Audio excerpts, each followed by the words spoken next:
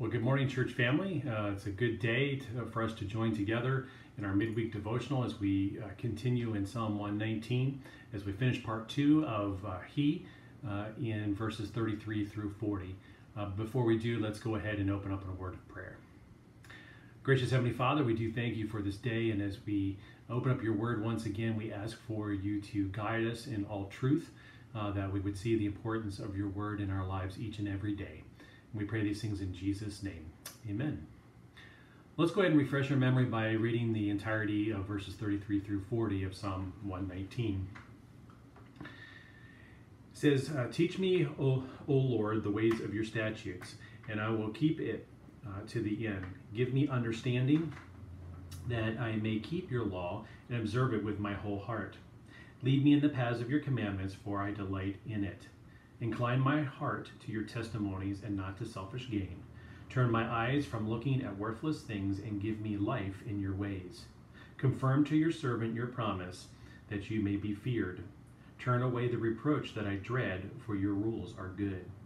Behold, I long for your precepts. In your righteousness give me life. Well, let's begin here by looking at verse 36 as we finish out this psalm section together, considering the fact that God's word is our guide throughout life. It says, Incline my heart to your testimonies and not to selfish gain. Well, the word selfish gain here in Hebrew can be translated dishonest gain or covetousness, something that we know scripturally as God's people we are to avoid. And a matter of fact, we can go back to the law of God, the Ten Commandments. And the 10th commandment we find in Exodus chapter 20, verse 17, where it says, You shall not covet your neighbor's house, you shall not covet your neighbor's wife, or his male servant, or his female servant, or his ox, or his donkey, or anything that is your neighbor's. The thing is a reason why God speaks so much to coveting or wanting what is not ours is because when we desire something other than God himself, we will very quickly and very realistically find out the threat that poses in our walk with the Lord. Because it is one of those things that it is a slow progression where it will be something small and then it will end up being something big by the time we realize just how much trouble we're in when we allow that progression to take place and we covet those things that don't belong to us. And I can give you some biblical examples of this progression and what can happen when we covet what does not belong to us. We can go to 2 Samuel chapter 11 and see the example of King David. Because he coveted Bathsheba, and he coveted her so much, which she was already another man's wife, Uriah's wife, matter of fact. The result was sin after sin because he coveted Bathsheba. He coveted her to the point of committing adultery with her, to the point of realizing that he wanted her above all else, and even God himself, to the point that he had Uriah killed on the battlefield. And so we see that progression and what can happen when we begin coveting what may seem small, but the fact is that when we covet something more than we desire to be with the God who made us, then there is a nasty progression of sin that takes place. But also in Acts 5, we can look at a New Testament example of Ananias coveted money. And when Ananias had sold a plot of land and his people were selling pieces of property to give to the common good of those in the New Testament church, he actually lied to the Holy Spirit in relation to how much it was sold for and withheld money back from the sale of the property. And so it started out with coveting money to the point of lying to the Holy Spirit, to the point where Ananias and Sapphira both ended up losing their lives as a result of this disobedience. And so there was small but yet very large things that ended up happening as a result of them coveting. And you'll notice the psalmist says, Incline my heart to your testimonies and not to selfish gain. Okay, And so he's saying, you know what, Lord, incline my heart, bend my heart towards your word, as opposed to those things which are selfish, because I already have a natural bent towards coveting things that do not belong to me, even as someone who has been redeemed, even though we're not a slave to sin any longer, as the scriptures clearly communicate. But the fact is we still are capable of sin. We can again see that biblical example of David, who was God's choice. He was a man after God's own heart, but yet at a point of weakness, he ended up coveting. He committed adultery. He ended up murdering as a result of that progression, and allowing sin to creep in and dictate to his desires and his wants. But the psalmist is saying, bend my heart towards your word so that my conduct will not be for selfish gain. It will not be to covet. Because the thing is once we move something out, something needs to be replaced in there. And so the psalmist is saying, Lord, give me a bent towards your word so that I will therefore not covet what does not belong to me. Restrain me from going towards those things which are selfish. Well, he continues on in verse 37, where he says, turn my eyes from looking at worthless things and give me life in your ways. Turn my eyes away from things that will ruin me. And again, this is a repeat of a theme that has been already in this psalm we've talked about in relation to our eyes. But ask yourself the question, how much of our lives is spent looking at worthless things? It's not as if we cannot look at anything other than God, because we still have to exist and to work and to do.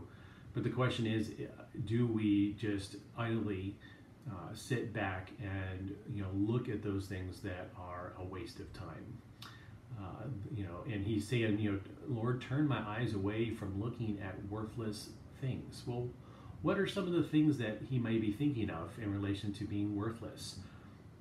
Well, I think we can very easily say that things that have nothing to do with God, because as the psalmist is saying, bend my heart towards your word, as opposed to those things which are selfish gain, things that I can covet. That there's a potential struggle there, but also he realizing that he needs a safeguard. But the same is true here, is that there's things that have nothing to do with God that are worthless, a waste of our time. But things that also divide our focus. It's even possible to take a look at the Word of God and find ourselves looking after things that are of no consequence.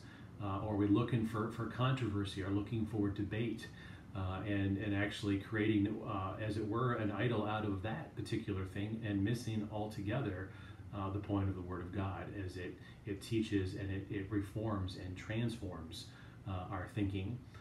And there's nothing wrong with discussing the Word of God. We talked about that last time, but we need to caution ourselves to make sure that we are not having something that divides our focus. So that instead of looking to the God of Scripture, we make a God out of our study of the Scripture in a negative way. But there's also things that, as we look at Philippians chapter 4, verse 8, things that are the negative of what's there: not true, not honorable, not just, not pure, not lovely, not commendable, not excellent, and not praiseworthy. Those are all things that could pull our attention away, things that our eyes can, participate in, that, as once we look at things, they're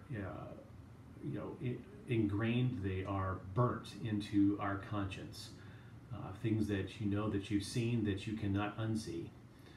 And so that's why it's important for this prayer that the psalmist is saying is turn my eyes from things that are worthless, because I don't need images of those worthless things popping into my head at random times. Remembering what it says in Matthew chapter 6, that the eye is the lamp of the body, and if your eye is healthy, then your whole body will be full of light. But if your eye is bad, your whole body will be full of darkness. If then the light in you is darkness, how great is the darkness? See, the psalmist is petitioning God to turn his eyes from worthless things and toward God's ways that actually give him life, that give him the ability to see who he is before God. You'll notice that it says that phrase, give me life. Again, this is the same Hebrew word that we looked at back in verse 25 of Psalm 119 that actually can be translated, revive me. And so the psalmist is saying, turn my eyes from things that are worthless and, revive in me your ways. So replace those worthless things with actual things that matter. He is once again asking God to reawaken his awareness, to help him to judge what is worthless and what is worthy, to give him a renewed appreciation for God's ways, God's holiness, God's word, and God's kingdom. It kind of reminds me of Isaiah chapter 35, of what happens when God is in the midst of his people and what can happen as a result of our focus being on him as opposed to things of this world. It says, then the eyes of the blind shall be opened, the ears of the deaf unstopped. Then shall the lame man leap like a deer, and the tongue of the mute sing for joy. For waters break forth in the wilderness, and streams in the desert. The burning sand shall become a pool, and the thirsty ground springs of water. See, God will bring refreshing into that which was a desert of worthless things, and make it a pool and a spring coming up out of thirsty ground.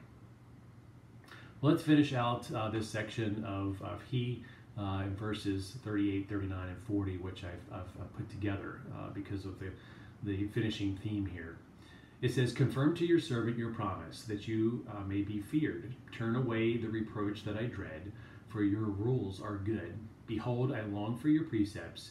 In your righteousness, give me life. Confirm to your servant. Have you ever stopped to ask God to confirm, to help you to see, to reinforce what God has taught you in his word, to see that it's practical for you as his son or his daughter to be able to embrace the promises that he gives us in his word? This is something important, something that we should do, is ask God to confirm to us. We know that the Spirit is the one who lets us know that we belong to God, that we're children of God. But the psalmist is saying, take away my uncertainty with that which is eternally certain, which is you. There's a lot of uncertainty in this world. We can see that even in our day and age with all the things that we've been dealing with over the last 4 or 5 months in our country. And the psalmist is saying, when this was penned, take away that uncertainty from my life and give me perspective on that which is eternally certain. Remembering that you are the eternal God, as it tells us in Psalm 90, that you are the God who does not change, as we know from Hebrews and Malachi, that your word stands forever, as it tells us in Isaiah chapter 40, verse 8, that the grass withers, the flower fades, but the word of God will stand forever. Those are things that we can take and personalize and see the eternal certainty of them. He says that you may be feared. Well, that word feared in Hebrew actually means worshipped. And not to be afraid of God because he is all powerful and this awesome God, but a reverential fear of God. Remembering what it tells us in Isaiah 46, that remembering the former things of old, for I am God and there is no other. I am God and there is none like me, declaring the end from the beginning and from ancient times things not yet done, saying, my counsel shall stand, and I will accomplish all my purpose. That is the God we serve. And we desire, as God confirms to us his promises, as he confirms to us that we belong to him. That's so that we will be able to worship him and revere him as the one and true only God. He says there in verse 39, to turn away the reproach that I dread, for your rules are good. See, there are many that are persecuting him because of his faith in God. And the thing is, he wants that reproach to be turned away for the purpose of people seeing God's truth lived out in their lives and to worship him as the psalmist does. And so this is the desire of his heart. And he says, behold, I long for your precepts, and in your righteousness give me life. Long means to desire. Behold, I desire your precepts. Do you desire the Word of God? Do you desire to live for him in a way that honors him and glorifies him and worships him as the one true God, the one that there is no other like him? The one, as it says, he says, in your righteousness give me life. Okay, and here again, there's that Hebrew word that was in verses 25 and in our study in verse 37 just a few moments ago, that is revive me. Revive me in your righteousness, because that's what we need. We need revival in our lives personally, because we are constantly being beaten down. We are constantly in a moral desert of a world. And we need God to revive us and to remind us of his morality, to remind us of his truth and his righteousness, so that we may be able to function and to live as witnesses in this world. Well, let's go ahead and close in a word of prayer. Gracious Heavenly Father, we do thank you for this time, and I thank you for this word. I thank you for your righteousness, which is eternal, that can transform our thinking, that can be a witness to those around us. May we continue to delight in your word today. And we pray these things in Jesus' name. Amen. Well, have a great remainder of your week, church family, and we'll see you next time.